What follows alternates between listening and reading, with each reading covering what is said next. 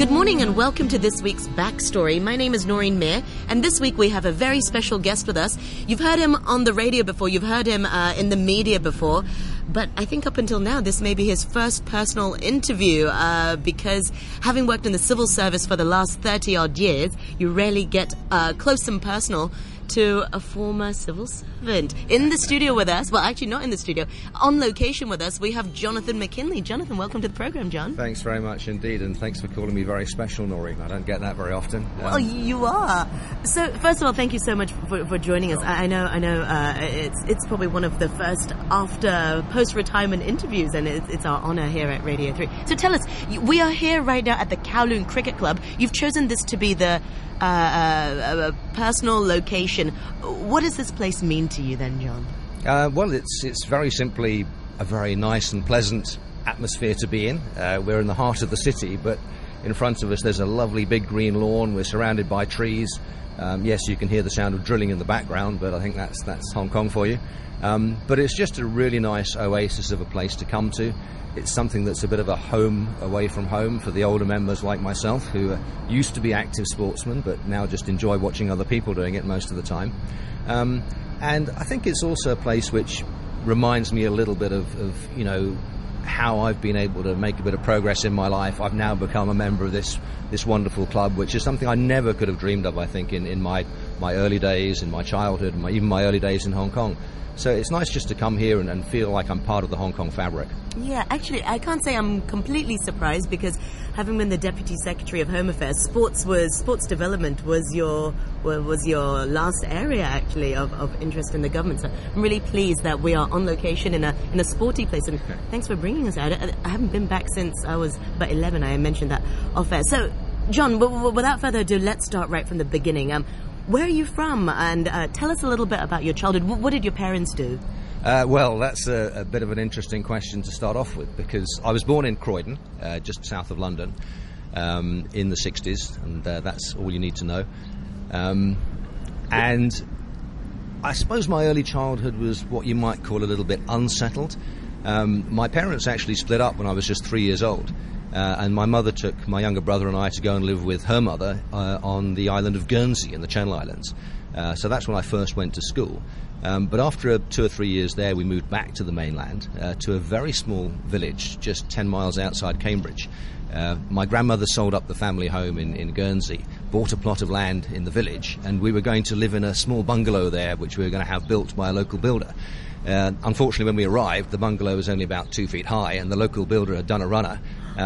So we spent the next 2 or 3 years being sort of shunted between living with families in the village.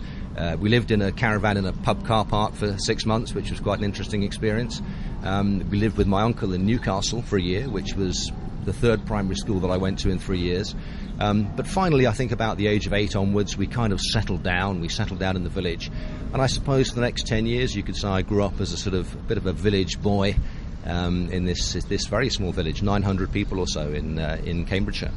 To say you come from a humble background is an understatement, John. Did you have a happy childhood? Yeah, I guess so. I mean, it's we were obviously a single-parent family, and in those days, it wouldn't be sort of realistic for my mother to go out and work. So we kind of lived on welfare, it wasn't really a sort of big stigma in those days. I mean, there were quite a few other people in the village in sort of similar situation. But I mean, as a kid, when you're growing up, you don't really notice that very much, particularly in the countryside. You come home from school, you go out, you climb trees, you chase cows, get chased by cows. You explore the local, scenery, whatever you do. You don't really sort of feel deprived or poor in particular. And it was a fairly standard average childhood, I would say, as far as my brother and I were concerned. What did you guys do? Were you quite a naughty child? Not especially. I mean, I was easily led, let's put it that way. If there was some petty vandalism or shoplifting going on, then I might be involved. Usually on the fringes of it, I would say. I certainly wasn't the ringleader type. I was quite bright at school until I was about 11, and then suddenly I ended up going to a very, very sort of posh, got a scholarship to a very posh and highly academic school in Cambridge, the Perse School for Boys, which was really, really for high achievers, children of university dons, lawyers, architects, professional people. And I suddenly found myself some way out of my depth academically. So I scrambled for several years to sort of just find my feet then. But yeah, I mean, I think, as I said, a very average kind of childhood growing up, I felt. Yeah. Growing up, say, were you close to your dad? Were you in touch with him at all after you moved with your mum, with your grandma as well? No, I think I never saw my father again after the age of 3, and my mother's side of the family, the propaganda machine went into full swing, and I heard all sorts of bad things about him, most of which have since been corroborated actually by his own family. I think it was just a very unfortunate sort of situation my mother found herself in, and so he was kept away from us. So we never really had that sort of exposure to his side of the family. I had an uncle who we were very, very close to, my mother's younger brother, and he spent a lot of time with us, and he never had children of his own. So I think, they were sort of father-type figures in my life, but, a man can't lose what he don't have, as the song goes. So, I mean, it's not something you really miss. It's just that's how your life pans out. Yeah. Did that have an effect, perhaps, on yourself growing up, or even when you became a father yourself? Growing up, I think not so much. I mean, there were other people who were in single-parent families. There wasn't a particular stigma attached to us as kids. I think maybe my mother had it a bit tougher. She never remarried, and obviously people talk about single women, etc. But I think for my brother and I, it was okay. Certainly, as you say, becoming a father and a husband myself, it took me quite a long time to convince myself to make that step without any sort of successful role model to refer to. And in fact, my younger brother got married before I did. I think that kind of helped. He made it work. So I thought, well, if he can, maybe it's not genetic. Maybe we can sort of change the record here and improve on things. And so far, so good. What did you want to be when you were little? Did you have dreams of becoming? I don't know why doctors and engineers come to mind, but that's like the first thing that Asian parents tell you to become. There were certainly no doctor or engineer role models in my early life. When I was a kid, I wanted to be a footballer. That was it. I really wanted to be a footballer. I was very good at football when I was little. I played for the county when I was 10 years old. Okay, it's Cambridgeshire. It's not a big county, but still, I was fairly decent, and it was really my ambition. But my mother really wasn't keen on that at all. She was of the view that footballers were, it's a 10-year career. You're going to get injured, and then you're going to end up running a pub if you're lucky. There's no future in it. And she was delighted when I went to secondary school because it was a non-football playing school. It was rugby, hockey and cricket. So I was miserable as hell, but my mother was delighted by that. And so the dream of being a footballer passed. When I was in my early teens, if you asked me what I wanted to be, I would say bank manager. I don't know why. It just, you had to say something. People say, what do you want to be? I'm a bank manager. It's just, you wore a suit. It sounded like quite a respectable job, which in those days it certainly was. Stable, good career. I mean, a bit boring perhaps, but, boring didn't really sound so bad where I came from. So, I mean, that was just something that came out. When I was 16, I joined a pop band at school and played in the band. I can see you being a... Yeah, I enjoyed that. I learned guitar, and the best way to learn guitar was to be in a band. So we formed a little band, and we played quite a bit, did a little bit of sort of recording. One of the band members has since gone on to be very successful as a singer and songwriter, a chap called Boo Hewardine, who has written songs for people like Bryan Adams and The Cause and Eddie Reader, and himself. He's a very, very successful folk and pop musician. Plays a lot of gigs around England and even internationally. Great, very talented musician. Very, very smart man indeed. And he's a good friend of yours? Yeah, he was a very good friend at the time. I mean, we've not really kept in touch, but I intend to go and surprise him at one of his gigs one day soon and maybe get on stage with him and show him how talented he is. But yeah, at 16 I wanted to be a pop star. But then the band split up, and then at the end of my school years, I think I was attracted to the idea of a career in journalism. I've always loved reading newspapers and following the news and watching the news and listening to the news, and I thought, yeah, journalism, with my interest in communication, in overseas, in languages, it seemed sort of a natural thing to get into. I was quite decent at writing English, so I thought, yeah, that would be quite good, and I half-heartedly applied for a job at Reuters. But they never wrote back, so I kind of abandoned that idea and just went blind into university thinking, well, let's just go to university and see what happens. Yeah. Well, John, I know you've brought along a song as well. Let's have a listen to the song, and maybe then afterwards we can go back inside and finish off the interview as well. What is the title of the song, and what does it mean to you then, John? Well, the song means to me, it's really a reminder of a time when I was just starting to grow up. I just got to university, I just turned 18, I had some freedom, some independence, a bit of money in my pocket, and it was a Friday evening. I was in a car with 3 other guys. We were travelling to a jumble sale to buy our winter clothes, which is what we did in those days at university, frugal as we were. And this song came on the radio, one of my favourite bands ever, and I think it was the first time it was being played on UK radio. It came on. It's a song called Going Underground by The Jam, and every time I hear that, it reminds me of that time of my life when I felt it's really starting, it's really getting going, full of energy, full of excitement, and as I said, one of my favourite ever bands doing one of their best ever songs. Yeah, well, let's talk about university life then. You went to University of Reading and That's right. studied French and Russian. Yep. Wow.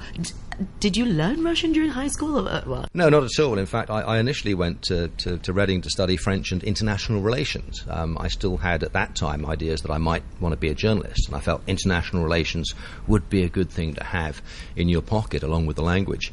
But having read 1 or 2 of the set texts over the summer, or tried to, and found them incredibly boring, I got to university, immediately dropped international relations, the dismay of my tutor, who was an international relations tutor, but had to pick another subject for the first year. I went along and was told that the Russian faculty hosted the best parties. Went to their presentation, and the head of faculty, very charismatic man, convinced me that yes, with my language abilities, I should try learning Russian and I would enjoy it.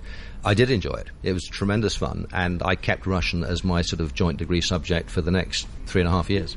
What was university like for you? Oh, it was just freedom, absolute freedom. Having your own space, having your own time. In those days, there were maybe about 12 hours a week where you had to show up for lectures and classes, doing the subjects that you were really, really interested in, being with like-minded people of your own age, and a far more diverse group than the group that I'd grown up with up until that point, in terms of, just where they were from, within England and outside England, of course, and just that feeling of having a lot of potential. And really being in a position to try and unlock that. Yeah. Did you always know you were going to university? It was always an aim, I think. I mean, the school I went to in Cambridge, 1/3 of the kids there ended up at Oxbridge. And frankly, if you weren't going to Oxbridge, you were in kind of like the B or C category. Even going to very respectable universities like Reading or Kent or somewhere like that, it was somehow not quite in the top category. Probably C, actually, rather than B. B was like Durham and Bristol and London and all these other wonderful places. But, I just thought, going to university at that time was just an aim in itself. And I was so happy to be there. And obviously, the people you meet there are then people that I think remain your friends for life, really. Yeah. Okay, let's talk about your journey to Hong Kong then, John. How did you end up in Hong Kong, having studied French and Russian in Reading? Yeah, it was very serendipitous. I mean, I had no real idea. I'd given up my dreams of being a footballer and a pop star and even a journalist by that 10. time. Oh. Yes, yeah. Reuters rejected me. Well, they didn't reject me, they just never replied. So maybe I put the wrong postage on or something. But, it's... I used to spend my summers in the library, the local library in Reading, because it was cheap, just reading the newspapers. I loved reading the newspapers. And the last summer before I was due to graduate, I was, extracting all the juice out of The Guardian, and there was a big advertisement saying that the Hong Kong government was recruiting administrative officers using the UK civil service recruiting procedure. And I thought, wow, that looks quite attractive. And then I looked at the salary and offer, and I said, that looks even more attractive. And then it said, your first 6 months would be spent learning Cantonese. I thought, fantastic, and being paid for it. So that sounds like the job for me. And that's about as far ahead as I thought. Wrote off and applied. They directed me to the local training centre. I did a day and a half of written tests, which seemed to go okay. A couple of months later, got a letter from the civil service recruitment people saying, come down to London for 2 days. More testing, extensive psychological profiling, mock meetings, interviews, more written work. And actually, I quite enjoyed it. You were in small groups with other people who were applying to be diplomats, tax inspectors, British civil servants, and all the rest of it. Got on fine. And 2 months after that, got a letter saying, come to Whitehall, the final selection board is meeting, and you're invited. So how did you feel at that time? Well, by that time, I really wanted the job. So obviously, I was quite nervous. There was a 45-minute interview in front of these high-powered people from universities, the head of the National Health Service, very senior civil servants, diplomats, someone from the Hong Kong office. And I was just gently grilled for 45 minutes. You know, it was a nice sort of process. They just gradually turned up the heat. And I walked out of that, and for the first time in about 4 years, I thought to myself, Jesus, I'm not that smart after all, really. And I thought I'd messed up. But a few weeks later, I got summoned to the Hong Kong office in Grafton Street in London. I was greeted at the door by a nice old chap in a scruffy suit, and I was a bit late for the interview. So I asked him, look, where should I go for the interview? And he pointed me up the stairs. So I sort of said a cheery, thanks, mate, and bounded up the stairs and straight into the interview room. Sat down, and all the panel was ready except for the chairman. And they said, the chairman will be here in a minute. And he walked in about a minute later. It was the scruffy old guy on the door. It was none other than Sir Jack Cater, former Chief Secretary, head of the ICAC, now Commissioner in the London office. And he sat down. No idea who he was. He looked like some old doorman to me. But luckily, Sir Jack Cater is a very, very nice fellow. Common touch and put me at ease. And I got on very well throughout the interview. And I mean, I knew nothing about Hong Kong, but they said that doesn't really matter. You'll adapt when you get there. And I think they were sort of impressed that I was very, very keen to go there. I'd lived overseas during my university course. I'd spent 6 months in France, 4 months in what was then the Soviet Union. I'd enjoyed that. And I think, they could see that I was ready to take on the challenge. So they said, yeah, out you go, 3 years probation, see how you get on, and then we'll review it. So I arrived in August 1983 on a BA flight via Bombay with 7 other raw recruits from the UK and basically got straight into it. Amazing. What was your first impression? I suppose it was Kai Tak. That was the airport. What was your first impression of flying into Hong Kong then? Well, like everyone else, in their first flight into Hong Kong, we came through the buildings. We didn't come through the sea, and I really thought we were going to hit something. But of course, you never did. Got out of the plane. Your first reaction, of course, is who left the heating on? It was end of August, early September, and so that took a little bit of getting used to. But interestingly, I mean, having been and lived overseas a little bit in France and Soviet Union, having travelled to 1 or 2 other countries on backpacking trips, Hong Kong actually somehow seemed a little bit familiar.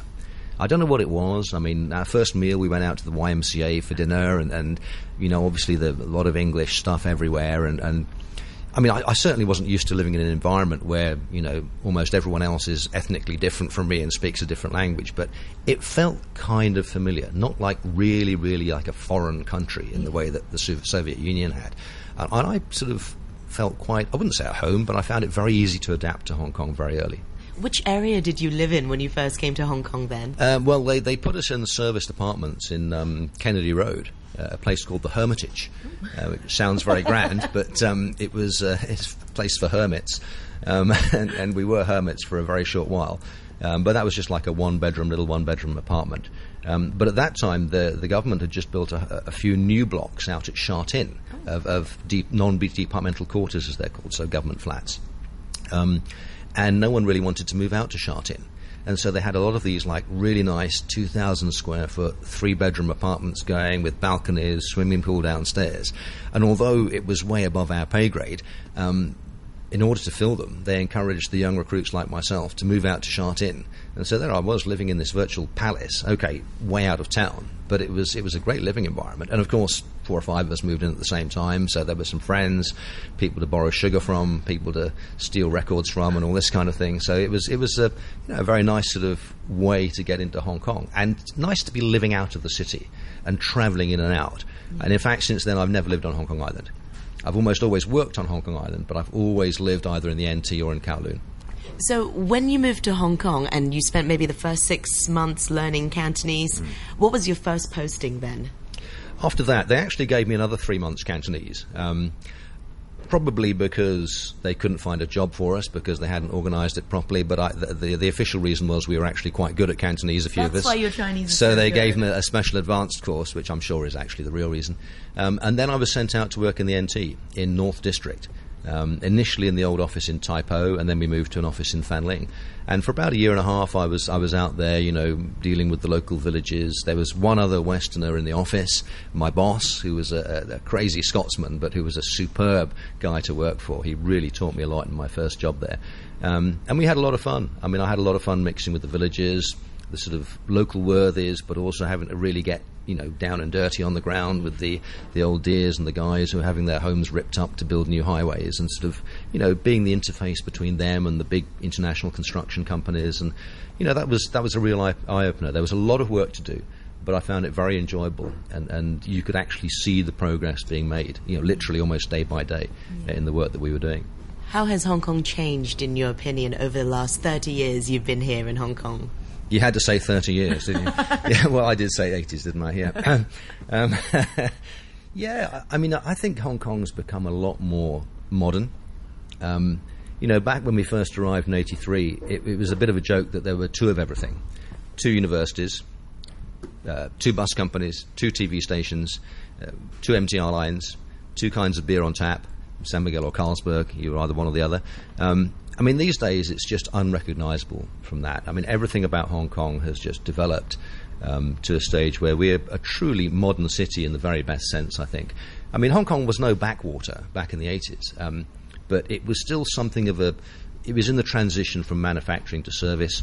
I mean, before you went to Hong Kong, all you knew about were the cheap made-in-Hong Kong toys, and it had that sort of slightly cheap and cheerful element to it. Hong Kong has modernised very, very efficiently. We're an incredibly clean and convenient and safe and comfortable city now. And that wasn't always the way. And certainly the developments that we've seen over the last 30 years in things like public housing is so much nicer now than it used to be. The transport links are so much better. I mean, the old CMB buses, the old China motor buses, I don't know if you ever went on them, but, it was always a risk, actually, sitting on one of those things. A health risk in many ways. And now everything's just so much more convenient, and the city has moved on, and it's really modern, it's more diverse, it's more pluralistic, and I think in every respect almost Hong Kong has become a better place in which to live. Yeah. Let's talk about your time in the government as well, John. You've worked in a lot of different departments, a lot of different bureaus. What was your favourite one, and do you often get a say to where you'd like to go next? How does it work? Maybe through you we can have a little idea of the inner workings of the Hong Kong government. Well, I've no idea about the inner workings of the Hong Kong government. A little bit, maybe. You don't really get a say. No. Maybe when you get to a certain higher level, there are opportunities to influence where you then go for your last 3 or 4 jobs. I've personally always felt that the idea of being an administrative officer is that you should be able to adapt to any job that you're given. I've never turned down a posting. I've been tempted to on a couple of occasions, but I've always kept that one up my sleeve and never had to use it. I wouldn't say I've enjoyed every single job I have had, but I think I've enjoyed most of them. I've certainly enjoyed the sports a lot. I've been in the sports field twice, and I've enjoyed that a lot because I understand sport, I understand the value and the importance of sport, and I like working with the sports community. They're very, very decent people, and they give a lot, I think, to Hong Kong. But funnily enough, I actually most enjoyed working on the competition law. Seriously, because it was a real intellectual challenge. Of the kind sometimes you don't often get. A lot of the time you're just sort of making things happen, you're working through meetings. This one was really sitting down with some very intelligent people and working through how a competition law should work for Hong Kong, and also helping to sort of overcome some of the sort of social resistance, learning a lot more about something that I knew nothing about. I mean, I knew nothing about economics and cartels, price fixing, abuse of dominance, and I really found it fascinating. I worked with a small but very, very good team of people, a really good government economist who was part of the team. The bosses were very, very good on side with it. It was a personal crusade of Donald Zhang's, who was then the chief executive, to get this thing through. So there's a lot of high-level support. And I really enjoyed, just for a couple of years, having a very sort of strong, a chance just to stretch my intellect a little bit more. That's not to say I wasn't using it in other jobs, but this was something that just challenged me, and I really did quite enjoy that, and I relished the challenge. Yeah. What do you do for fun, John? Are you quite a sporty guy? What do you do to relax in your spare time? I love my sports. I mean, I still play football at a sort of attempt to play competitively in an amateur league at a very low level. I play the odd game of cricket here just for the old social fellows. I started playing a bit of golf. Golf, yeah. Not really very good at it, but I do enjoy going out for 4 hours and having nothing else in your mind apart from where your ball is gone, which is usually what I'm looking for. Skiing, I love going overseas and skiing. I try and get a couple of ski trips in every year. It's expensive, but it's worth it. It's something I really enjoy and something as a family we do. I love my music still. I still get the old guitar out, and I've got a Spanish guitar, play a few tunes. I've got my old Fender Strat that I take out, and I'm still learning guitar solos. I mean, how sad is that, really? No. Not that I'll ever play them with a band again, I'm sure, but it's just to keep your hand in. I love reading. I read a lot. I read a lot of books, mostly literature. That was part of my sort of training growing up with languages. I still read, try and read books in French from time to time just to keep my hand in. Those sort of typical things. And I love the arts. I love going out and watching shows. Yeah, there's lots to keep you busy in Hong Kong, Noreen. And like I said, Hong Kong's really come a long way since I first came here.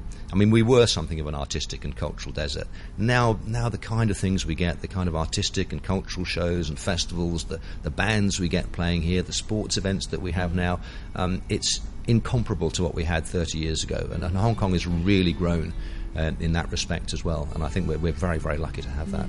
Do you think we cater the arts for the elites mainly, or do you think underprivileged people also get an opportunity to enjoy the arts that we have in Hong Kong? I think the arts is very accessible. Everyone's problem in Hong Kong is time, really. And I think this particularly goes for people who have to spend maybe 12 or 14 hours of the day working to make ends meet. I mean, where are you going to find the time, even if the ticket's only $20 to go and see a show? And then you've got to pay $20 or $30 on the bus to get there as well. So that's a couple of hours' work maybe. It's time and value for money, I think, for a lot of people is going to perhaps be the obstacle. But there's certainly accessibility. And I think there are a lot of programs now run by the arts organisations, by the government, by the Jockey Club that really, I think and I hope are opening up the arts in particular to a lot more people from wider backgrounds. And I think everyone will benefit from that. Okay, totally agree with you. What a pleasure to talk to you this morning. So much, Noreen. Thank you so much. Pleasure talking to you as well.